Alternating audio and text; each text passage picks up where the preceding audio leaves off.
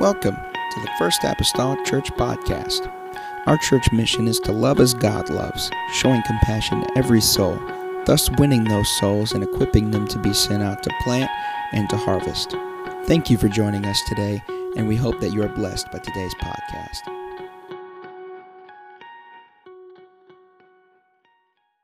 Man, to help you. Amen.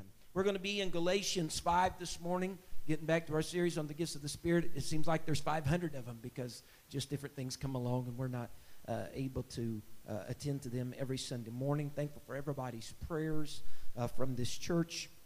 Amen. Concerning me last weekend and then trip, I was able to go, although my body wasn't totally back. As a matter of fact, I can only say that maybe perhaps as yesterday that I felt totally 100% back as myself. So I'm thankful unto the Lord for that and the prayers of these people that send up prayers. Don't quit sending up prayers. There's other people that's in need to just shift the object of your prayer, amen, today. Galatians chapter number 5. I want to begin reading with verse 22, which has been our where we have sprung from for several weeks concerning the fruit of the Spirit. The Bible says, "But the fruit of the Spirit is love, joy, peace, long-suffering, gentleness, goodness, faith, meekness, temperance. Against such there is no law. And they that are Christ have crucified the flesh with the affections and lust." If we live in the Spirit, let us also walk in the Spirit. The one that we are on today is the very last one mentioned in verse 22 this morning. I want to talk to you a little bit about the fruit of the Spirit, faith today. Faith today, if you will. Lord Jesus, I come to you this morning. God, we're grateful, Lord, to be able to be in your house. Thankful, Lord, for your healing virtue that have touched, Lord, many bodies. We pray, God, that will continue to touch others. We pray, oh Lord, today, open up our mind of our understanding, Jesus, today. God, as we look at your word, grant us understanding. Let your anointing and your Spirit touch us anew and afresh, God, in this place. And we'll not fail, Lord, to thank you and praise you, God, for what you do in this house. Bring every mind, Lord God, into obedience, Lord Jesus, to you today. Let it be concentrated upon you this morning. God, as we give you glory, Lord Jesus, and honor in this place. Every teacher, God, that is teaching, Lord, in classes today, we pray, God, that your word will find a lodging place in the lives of those that hear it. In the lovely name of Jesus Christ that I pray. Amen. And the church say amen. Amen. You may be seated this morning in Jesus' name. If you've not been here for any of the weeks of our Fruit of the Spirit study, you're okay, because it's not necessarily that you have had to be here for the previous 9 in order to glean from this one this morning. Faith, when we talk about faith, faith is spoken of much in Scripture. If it's not spoken of directly by word, there are concepts and ideas throughout God's word that demonstrate faith. Many of the miracles that are even evidenced in the Old Testament were nothing more but products of men or women or group of people that exercised faith. And so when we talk about faith this morning concerning the Scripture, it can cover a broad spectrum of meanings in the Bible whenever you talk about faith. And so with that being said, I think it's important this morning for our purposes of Galatians 5 to consider the faith that we're not talking about. The faith that we're not talking about. And so this faith in Galatians 5 that we're not talking about a system of doctrines or dogmas referred to as the one truth that we would embrace. Many times in Scriptures the Bible speaks of people giving ear to the faith. That is talking about a system of doctrines or dogmas, a belief system that we embrace. That even Ephesians 4 speaks of how there is one Lord, one faith, one baptism. And what it's speaking of there is that system of doctrines, that system of beliefs, that one truth that we embrace and we bring into our lives. And many times, even in New Testament Scripture, when it's spoken along those lines, it is spoken of not just faith, but the faith. The faith. An indication of the one and only faith.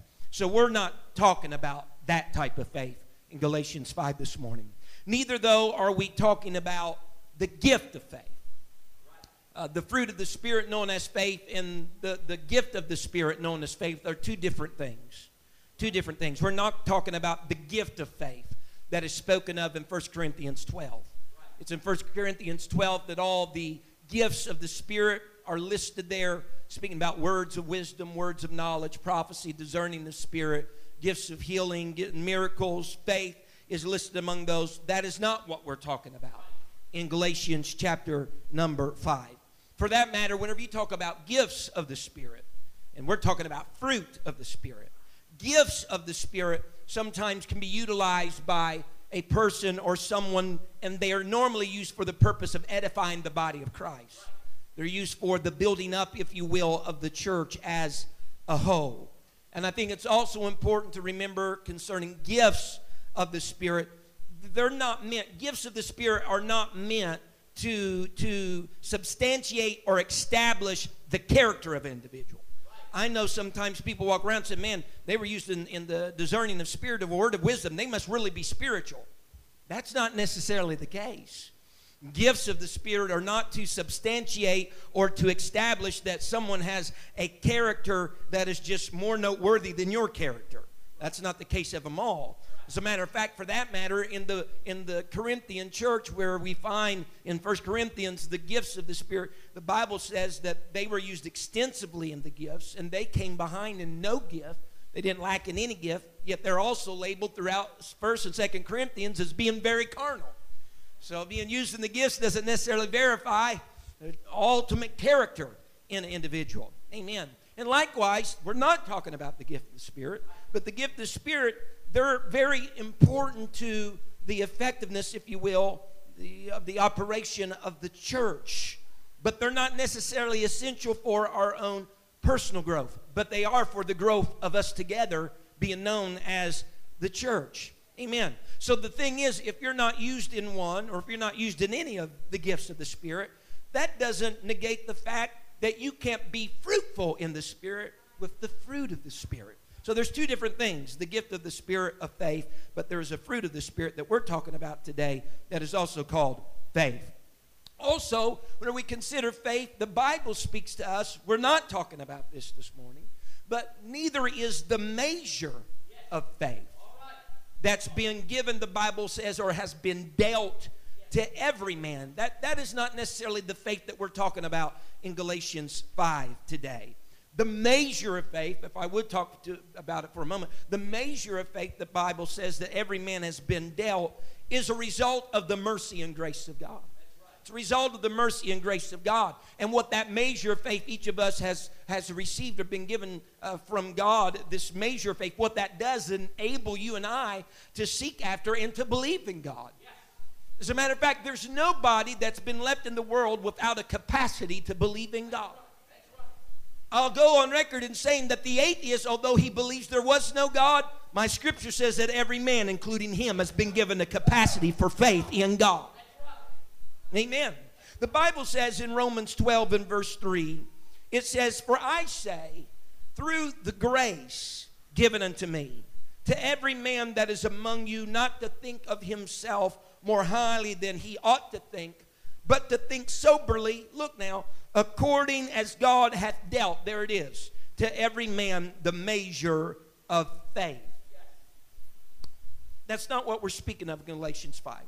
Again, though, concerning this measure means a limited or a degree or portion of faith. Amen.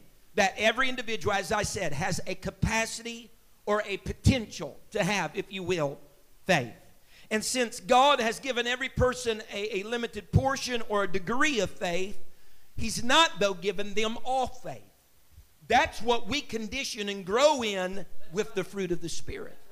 Amen. God's given us a starting place, but it's kind of like He's given us the seed, but we need to plant the seed in order for it to grow and flourish and become more than what it was to begin with. So He's given us a starting place.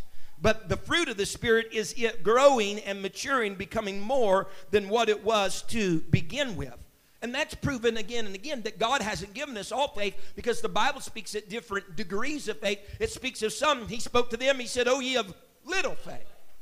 Then He spoke to another that exercised a certain amount of faith, and He said, "I've not seen so great faith." Yes. And the disciples at one time came to the Lord and gathered around Him, and they said, "Lord, increase our faith." So we're saying we got a measure, but we're saying we want to go on beyond that. We want to increase in that and grow in that. And what that is the fruit of the Spirit, where it matures, where it grows, where it increases and becomes more than what it was to begin with. Amen. And so back to this measure, though, this measure of faith that's been given to everybody, what that does is enable us to believe and to trust in God for our salvation, for our change, for our experiences. Remember, the Bible tells us that he that comes to God must believe what? That he is. The Bible also tells us in Ephesians that we are saved, what? By grace through faith. So there is nothing any more basic to salvation than faith. Amen. It's very basic to salvation. You got to believe. You got to have faith. And the problem with the measure of faith is that people believe that all that they must need to do is have faith and they're saved. All right? The Bible says in Romans 10 and verse 9 that if thou shalt confess with thy mouth the Lord Jesus and shalt believe in thine heart that God hath raised him from the dead, thou shalt be saved. Now, if I were to take this one scripture, I would think if I can confess, if I can believe that God raised Christ from the dead, boom, I'm saved. All right? And that's the way that some purport that verse of Scripture. And it is true, though, this, that nobody, everybody say nobody. Nobody can be saved without faith. But, conversely, faith by itself can save no one. We err when we want to take one scripture, isolate it, and use it for doctrine, like Romans 10:9. Confess, believe this, you're saved. The Bible says to us in 2 Timothy 3:16, if I can remind us, everybody say all scripture is given by inspiration of God. And if I can just interject here, all those scriptures are profitable for doctrine. All those scriptures are profitable for reproof and for correction and for instruction in righteousness. So with that being said, not just a scripture, but all scripture. And so if I'm just going to take one scripture, will you allow me just to go through a few, just a case in point? Glad, I thank you, I appreciate that. Acts chapter number 2 and verse 21, the Bible says, and it shall come to pass that whosoever shall call on the name of the Lord shall be saved. Now, if I were to take this scripture, I call on the Lord, I'm saved. Well, the other scripture told me if I confess to the Lord and believe that God raised him up, I'm saved. So which is it? Both. The Bible says in Acts 16:31, they said, believe on the Lord Jesus Christ and thou shalt be saved in thy house. Now, one told me to call, the other one told me to believe. Which is it? One's not working against the other. See, we got to understand that one's not working against the other. One is working with the other. It takes confession, yes. It takes belief in the work of Christ, yes. It takes calling, yes. It takes all of that in order to be saved. Mark 16:16. Now look at this. He says, he that believeth and is baptized shall be saved. But they that believe not shall be damned. Romans 8:24. For we are saved by hope. Now see, if you're taking one verse, but we even have all kinds of different categories of people. Well, these are the people over here that believe it just takes hope to be saved. These are people over here that just believe you just call upon the Lord and be saved. These people over here just believe you got to believe. These people over here just believe you got to believe. No. You need to take all of them and draw a big circle around them. It takes all of that. It takes belief. It takes baptism. It takes faith. It takes hope. All of that in order to be saved. The Bible says in Luke 7 and verse 50, and he said to the woman, thy faith, there it is, have saved thee. Go in peace. The Bible says in Ephesians 2:5, even faith by hope with grace, all of that together constitutes salvation. Amen. For you and I. Now the Bible says in James 2 verse 14, he said, what doth it profit, my brethren, though a man say he hath faith and hath not works? Can faith save him? Even so, faith, if it hath not works, is dead, being alone. He says, what we kind of boil it down to, faith without works is dead. So you can't have a living faith, right? You can't have a living faith without works. So when we talk about today's society, we want to separate faith and works. Faith and works, two isolated things, separate concepts. That's not what I understand in Scripture. Because the only way that there's faith, living faith, is if there's works with it. if there isn't works, then it's dead. It's non-existence. So it's not faith in our terminology. It's not faith plus works or faith versus works. It's faith that works. Yes, it is. Someone say amen. Amen. Faith that works. One bears the other. Amen. They are two partners. They're not in crime. They are in the productivity of our Christian lives. You can have works without faith, but you cannot have a living faith without works. Someone say amen. And I'm still just talking about the measure of faith for now, okay? Because that's our springboard. That's our starting place. So Ephesians that we love, Ephesians there too in verse 8, that talks about we are saved by grace through faith. Living faith is never alone. It's accompanied by works. Everybody say works. Now, here we go. I know I've had to use this illustration somewhere in the past, but let me use it again. Here's a for instance. Pastor McGee is out in the ocean. Was actually this past week. Drowning. I did not go that far. I'm out in the ocean drowning. And while I'm out there drowning, someone throws to me a life preserver. Those nice little oversized donuts that you can't put in your coffee cup. Someone throws me a life preserver. For our purposes, we'll call the life preserver grace. Someone extends a life preserver. If I can, someone extends grace to me.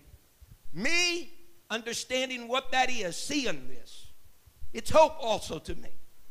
I reach out and grab the preserver. I might even put it down over top of my body and underneath my arms. And in reality, folks, I would be an idiot. Maybe that's a harsh word. I would be an idiot if I did not grab the preserver. Because I had this concept, watch me now, I can't grab that because if I do, that's me being saved by works. Is someone hearing me right now? See, works alone will not do it because what I demonstrate here is faith that works. Whenever I reached out to that life preserver, I reached out to that grace that was extended to me. That was a living faith that was at work. I believed that it could help me in my circumstance. And my belief in that had me to put confidence in that. In so much that I reached out and grabbed a hold of it. I had faith in what the preserver could do for me or with me, and I reacted by grabbing it. And so in essence, if I could say this morning, I was saved by grace that was extended me, but through the action of my own faith that caused me to do something. Good. Good. Yes, sir. Oh, yeah. That's good stuff. Yes, sir. Come on. Amen. So it's not of yourselves, the Bible says, it's the gift of God. Amen. It's the gift. Well, what's the gift of God? The Bible speaks how he has given grace to us. But also, I already told you today, and we looked at it in Scripture, that he's given to every man a measure of faith to us. It's not of yourselves, it's the gift of God. Because I could reach all day long, but there wasn't there to reach anything there to reach for. You hear me? Amen. The life preserver of grace on a hook somewhere in a lifeguard's office doesn't benefit me anything. But because grace has been given to me and faith has been given to me, when I put the two together and I reach out for that grace and I act upon that faith that I have, there's salvation, there is a saving, there is a delivering me from my dilemma that takes place. Because if grace had never been extended, we would have never had an opportunity to be saved. Grace isn't salvation. Grace is the opportunity provided for salvation. Someone say amen. Amen. Galatians 3:26. I'll get to my lesson probably toward the end. I don't know. Galatians 3:26. The Bible says, "For ye are all the children of God by faith in Christ Jesus." 27. For, because of, it's giving us reason here. For ye are all the children of God by faith in Christ Jesus. For as many of you as have been baptized into Christ have put on Christ. Living faith, faith that is accompanied with works, which means it's not dead. Living faith is demonstrated by obedience. Living faith is demonstrated by obedience. And so by faith, he says, we become the children of God. So someone say, well, there it is. Just take that one verse. We are saved by faith. Yes, true. But not faith alone, because the scripture continues in verse 27, for because of, as many of you have been baptized into Christ, have put on Christ. The scripture continues after saying that we've been saved by faith, and it goes on starting talking about us. For, because of, we've been saved by faith because of, if I can, for the word for, that's literally what it can mean. Because of, I've been saved by faith because of, I've also been baptized into Christ, and I put on Christ. So why does he say that we're saved by faith and then go on start talking about baptism? Why is he doing that?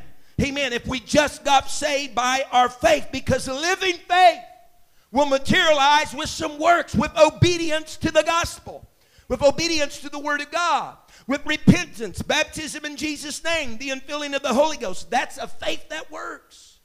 That is a faith that goes beyond just understanding, but also being obedient to what it knows. Someone say amen.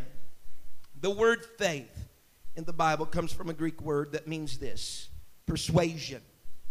To have confidence in, to convince, or to relay by inward certainty, a moral conviction or attitude of the heart. If I can say this, faith is a step above belief. Because many people believe with their mind, but they have faith from their heart. It's a moral conviction or attitude of the heart. Listen to this. This is the definition of faith there in the Greek language. It refers to that which is yielding to the control of something. It refers to that which is yielding to the control of something. Now here, common sense, folks. When you yield yourself to the control of another, when you yield to another, there is obedience involved. When you yield your members, your body, whatever it may be, to the control of another, there is obedience involved. And so therefore, faith cannot be separated from obedience, and obedience cannot be separated from faith. See, after you receive the Holy Ghost and God's Spirit is in your life, if you'll be obedient to that Spirit that you received, it will desire to cultivate inside of our life a greater degree of faith than what God had dealt to every man in history.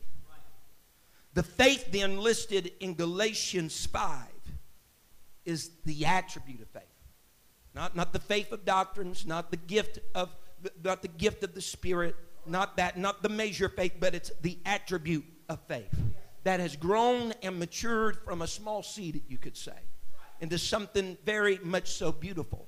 And whenever you talk about the attribute of faith, and faith in its infancy and in its full-grownness, if I can say it like that, all consist of and deals with obedience. As we obey the Lord through our faith, as we obey the Scriptures through our faith increases. Our faith grows. The Bible says in Romans 1 and verse number 16, it states these words. The Apostle Paul says, "For I am not ashamed of the gospel of Christ, for it is the power of God unto salvation, to everyone that believeth, to the Jew first and also to the Greek." Now look at verse 17. "For therein where? The gospel. For therein, the gospel it is the righteousness of God revealed from what? From faith to faith, as it is written, the just shall live by faith." He said the righteousness of God has been revealed in the gospel. The death, burial, and the resurrection of Jesus Christ. The righteousness of God. And it's from faith to faith. What are we talking about? It's from the faith, the measure of faith that He has given to every man. It's from there to the attribute of faith, which is the fruit of the Spirit, that you can mature into and grow into in Christ Jesus. And he sums it all up like this. He says, the just shall live by faith.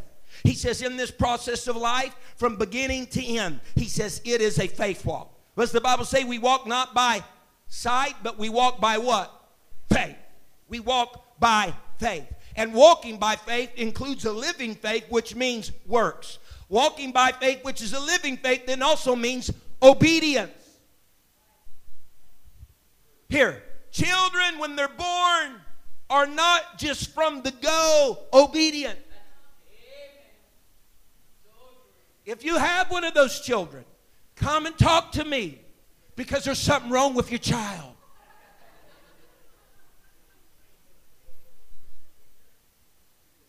If you think that they're okay, come talk to me. There's something wrong with you. But from the word go, that's not the way it is. It is a walk, if you will, of faith, works, and obedience. And as they grow older, they should, hopefully, there's ups and downs to that, same with Christianity, but there are times that they become more obedient than what they were when they were first born. Huh? And you're hoping by the time they leave your house that they pretty well got that obedient thing under control. That they've went from a point of time of getting little things right to getting more things right by the time they leave the house. Because faith is operating, faith is increasing, faith is growing, and a living faith has works and obedience. Someone say amen. And so as their faith grows, proportionally their obedience does. Someone say, or I hear people out there preaching with me. My God, pass the mic around this morning. So he says, the righteousness of God is revealed from faith, your measure of faith, to the maturity of faith. How in the world? Because the Bible says whenever this whole thing started, what he didn't impute to us, 1 Corinthians, I believe it is 5, tells us, he didn't impute to us our transgressions, but he gave us what? His righteousness. And he took our transgressions. See the revelation of God's righteousness from the time when we just had a measure of faith until we mature to greater faith. He's all the time taking your wrongs and putting them on his shoulders. Amen. And so the question then is this: how do I go from having a measure of faith to having an attribute of faith, spoken of in Galatians 5? This is going to help somebody. Lean in, maybe. The primary source of faith is the Word of God. Hearing the Word, and I denote that, hearing the Word of God inspires faith. With great purpose, he had the old Jews come together for 3 major feasts. And there was usually some incorporation of the Word of God. He wasn't just doing that because they needed to see each other, although that was important. There's a sense of importance that we receive from that. From Hebrews chapter number 10, we're able to comfort one another, encourage one another with our words. But he also knew that if he didn't have them come together and they could hear the Word of God, it was going to build their faith and help them in their maturity in their walk with the Lord. Because folks, quite frankly, I know there's an element of this that can happen when you read it. But the scripture said when you hear it, growing in my faith because of what I hear concerning God's scriptures. When I read how he supplied the needs of several, how the lady didn't have nothing but a little pot of oil left in her house, yet God increased that and used that not just to supply the need of her family, but also to get her children back. Whenever I read that, that bolsters my faith. Amen. That I know that God, who is the same yesterday, today, and forever, if he supplied the need then, he can supply the need now. If he healed then, he can heal now. Amen. That increases my faith. It generates faith in us. Because God's word is nothing but this, a past record that becomes our promise for a future reward. I'll say it again. God's word is a past record, amen, that becomes our promise for a future reward. That helps my faith. So the Bible then says in Romans 10:17, so then faith cometh by what? Hearing. Hearing by the word of God. So while you're sitting here this morning, we're feeding your faith. We're feeding your faith by the word of God.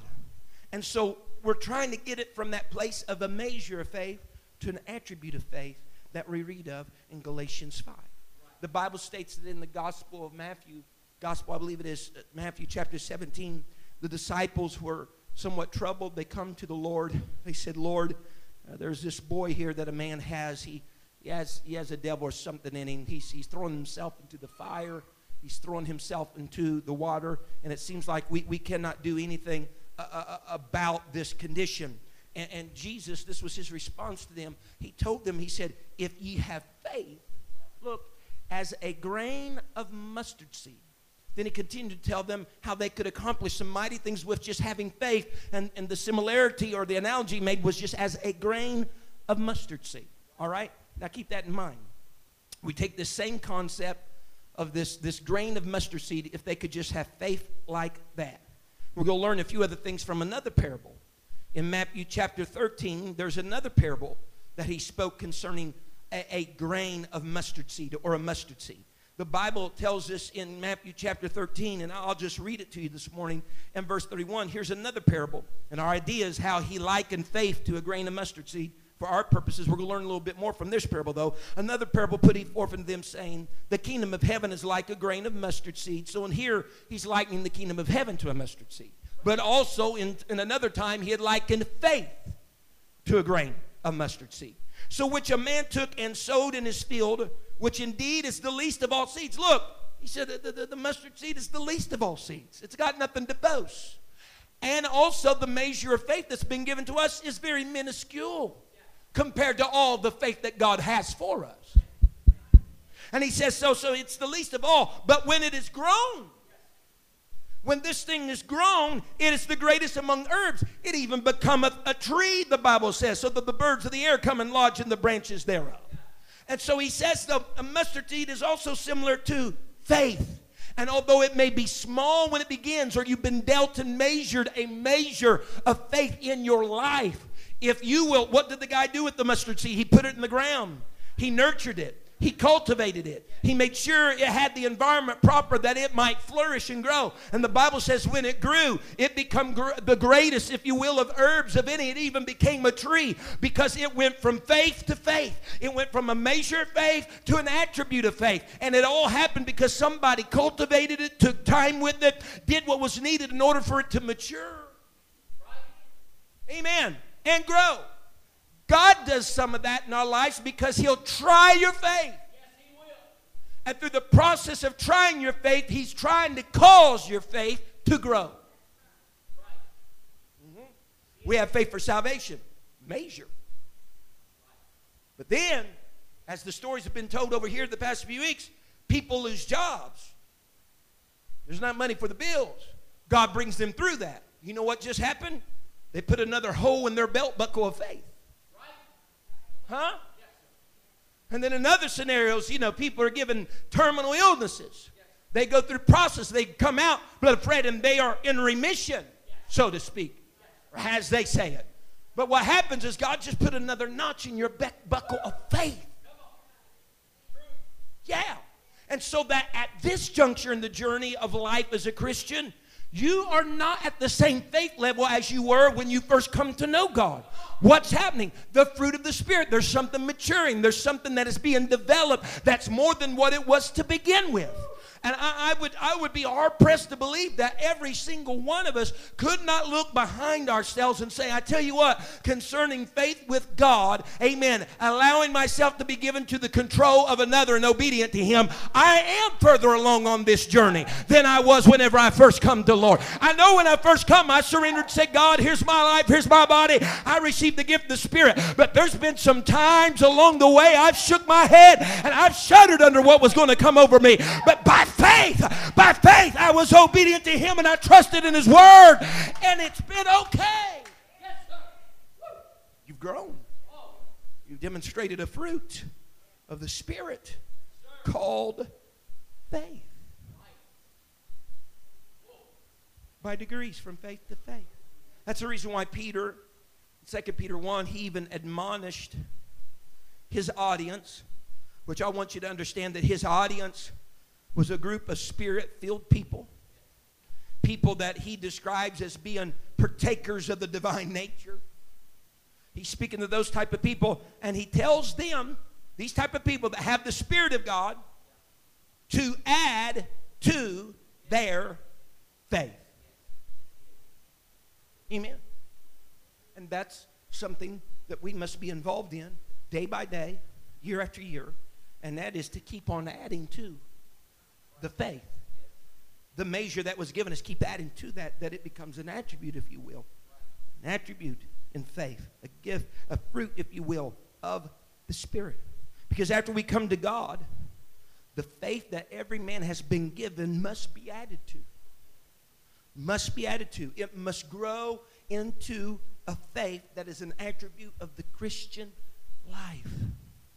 The Bible says in 1 John 5 and verse 4, look at this. For whatsoever is born of God overcometh the world. Now, note now. This is the victory that overcometh the world, even our faith. So if you're born of God, now let's think about this. If you're born of God, you're born of God because you receive the Spirit of God, right? Nicodemus, you must be born of what? Water and? Yeah. If you're born of God, it's because you receive the Spirit of God. If you have not the Spirit of Christ, you're none of His, according to Romans 8. None of His. So if you've been born of God, you have the Spirit of God, and you overcome the world. He said, whatsoever. Doesn't matter. If it's born of God, it's overcome the world. He said, but this is the victory. This is the victory. This is the means and the way by which we have overcome the world. Our faith. Our faith, that when you say faith, entails works and obedience. We're overcoming the world by our obedience and our faith. What's that mean? I see and I hear the Word of God. It states certain things that I've not yielded myself to be under the control of. Yeah. We all have things still yet in the world, in the Word rather, that we've not yielded ourselves fully to have control of. But when by faith, I say you in control. Yes, sir. Goes back to some of those first 3 lessons that we started all this in. You know, keeping the flesh on the cross. Remember me and Brother Josh Johnson, him leading, I'm leading. You remember that? That when my hand went up, his hand went up. It's because he yielded himself to the control of another. Obedience, faith. You're relying not on yourself, but you're relying on another. Said that victory aids us in overcoming the world. It is our faith. Everybody say faith. Now, there's a tragedy, and I believe this is utmost a tragedy. There's a tragedy today with some modern translations of Scripture because they've translated the word faith in Galatians 22 and other places for that matter. They have translated the word faith in Galatians as faithfulness. The fruit of the Spirit being love, joy, peace, throwing in faithfulness. Tragedy is that 239 times out of 244 times, the word that is used for faith in Galatians 3:22 is translated faith in the Bible. They're saying that is faithfulness. Now, the reason why this is a tragedy is this. Because faithfulness has to do with how reliable or trustworthy I am. Whereas faith has to do with how reliable and trustworthy the object that I believe in is. Or, yes, as Bishop said, for our purposes, how trustworthy and reliable God is. See, changing that to faithfulness makes it more about me than it is about God. And so true faith really differs from faithfulness. Amen. Amen. In that true faith is not dependent. True faith is not dependent upon the person that's exercising it. But it's upon the truth about God or the one who it is in. Someone say amen. So with that being said, the fruit of the Spirit then, it's not faithfulness as they do it, because the fruit of the Spirit is about God, not solely about me. If I can say it more clearly, ultimately, the fruit of the Spirit of faith is about what I'm allowing God to do through me. But what? My faith, that includes my obedience. And so, now, I don't want to know what McGee said. Faith doesn't have anything to do with faithfulness. No, it does. Certainly, our faith in God is evidenced by our faithfulness in our life. And the reason because what we believe or what we have faith in shapes what we do. Right? Me in the ocean, my action was a result of having faith. It shaped or influenced what I did in that moment. Right? Someone say amen. I have faith this morning. I have faith this morning. I can touch both of these lights. This is faith right here.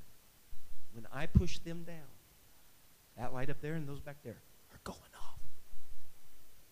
I know you didn't pay no money for this morning, but this right here is very magical. I have faith. Boom. My faith just shaped what I did. If I wanted them all, I did the action because I had, it shaped my action because I had faith that worked. I'll tell you this right now this morning. I don't know all the expert lingo and jargon to describe exactly everything that just happened right there in the electrical world. Okay? If we had a licensed electrician here this morning, I guarantee you with his knowledge, he could probably describe in detail exactly the process of what just happened in order for us to have this effect. I don't know all that. But see, with faith, I don't have to understand. Because I can have a child walk up here with no knowledge how any of that stuff works. But if they got the faith, it can do the same thing for them to want to do the action. I bring my little boy 7 out here, and I'll say, I can say him what the impact and effect I want. I want that light and that light off. You know what he's going to do? He's going to walk over here by faith because he's going to walk over here. He says that's the effect he wants. I have faith that if I flip those off, it's going to, he don't know how all the ins and outs of how all that takes place, but he don't have to understand it to get the same result. Someone say amen. Now, I'm a little older. I do probably have a little knowledge, and I could explain a few things concerning what just happened right there.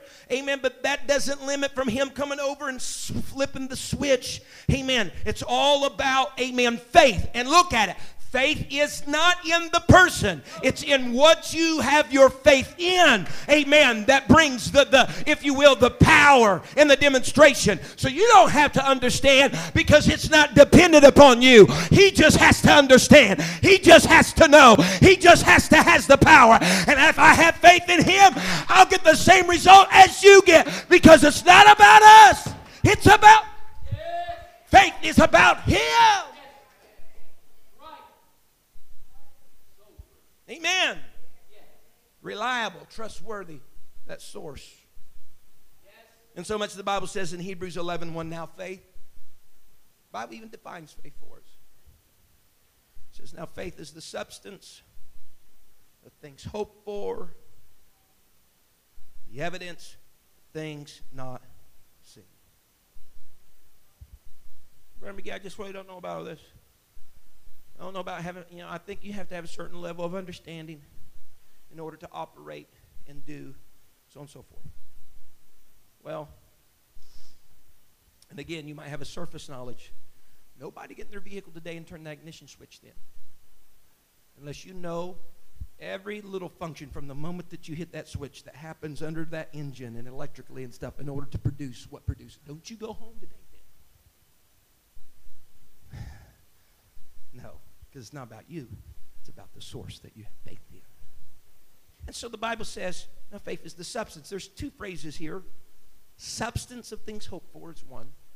The other phrase, the evidence of things not seen. Which in reality is just a different way to say the other phrase. Just a different way to say the other phrase. Substance. We can actually define that, amen, the Greek scripture as the confidence of things hoped for. Evidence in Scripture is defined in the Greek can even be the conviction of things not seen. So meaning that our confidence and our conviction in the hoped for things and the unseen things, they get turned into reality for you and I. Although they may not even materialized yet. That's faith. Because our belief is in the source. You got a disease. I'm confident and convicted in the thing that I've not seen yet. Right?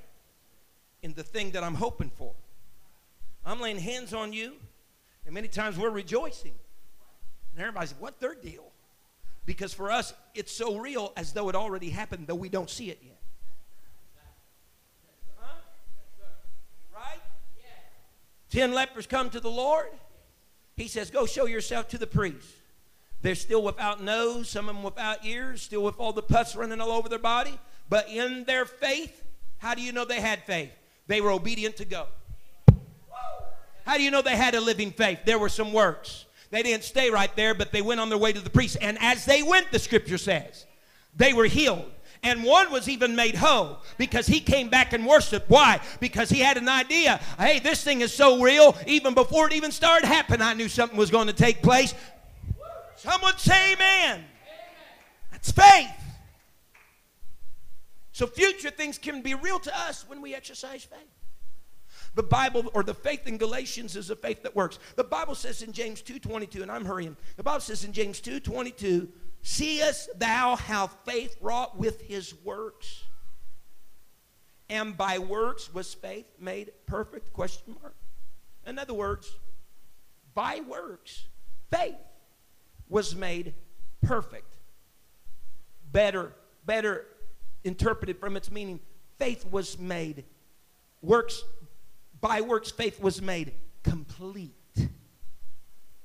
So it goes to reason this. If by works faith is made perfect or complete, without works faith would be imperfect or incomplete. Or as James said, it's dead. Amen. So the attribute of faith in our lives, as in Galatians 5, is that faith that is fully, listen to me very well, faith that is fully convinced of God, convicted of God. Listen to me. Cannot go on and live its life as though God doesn't exist. Someone hear me today? Someone that is surely convicted and convinced of God, faith, cannot live their life as though he doesn't exist.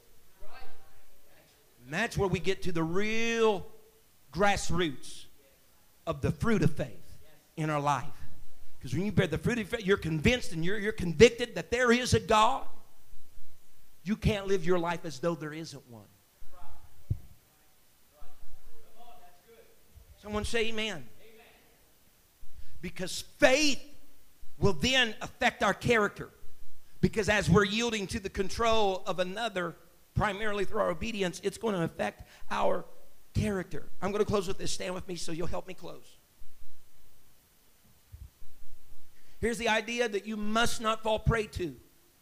I believe that some may be, not necessarily here, but I don't know, but some are falling prey to the idea that our character, the transformation of our character, will happen and take place and be a result of the miracle power of Christ Jesus when he returns for the church. And when Christ returns for the church, he's going to take care of all those character issues when he returns. Please do not fall prey to that thinking. Because when Christ comes, he's not coming necessarily to bestow some great characterization now upon us. He's coming to confirm our citizenship. When he comes, he's not coming to make us citizens. He's coming to give confirmation that we are. That's not meaning he's fixing our character then. It's that we should have a suitable character prior to then. The spirit of that day that comes, it's not in the process of making our character fit for immorality or immortality. It is that he's going to make our bodies fit for immortality. And so our character must already be suitable. How does that happen? From faith to faith. From a measure of faith to a faith that is the fruit of the Spirit. That grows by God's word, and when it hears God's word, it's a living faith that works as an obedience to the Spirit it's leaning on and giving itself to under the control. Does any of that make sense to you? Amen. It's a faith that is obedient and that works. If we can bow our heads across this place today. Hallelujah. And I'll just pray a prayer over you this morning and us, that God would help us in this development of our lives. Father, I come to you. Thank you for listening. If you would like more information about our services and activities, you can find us on Facebook, Instagram, and Twitter with the username FACMC. Again, that's FACMC. Thank you, and have a blessed day.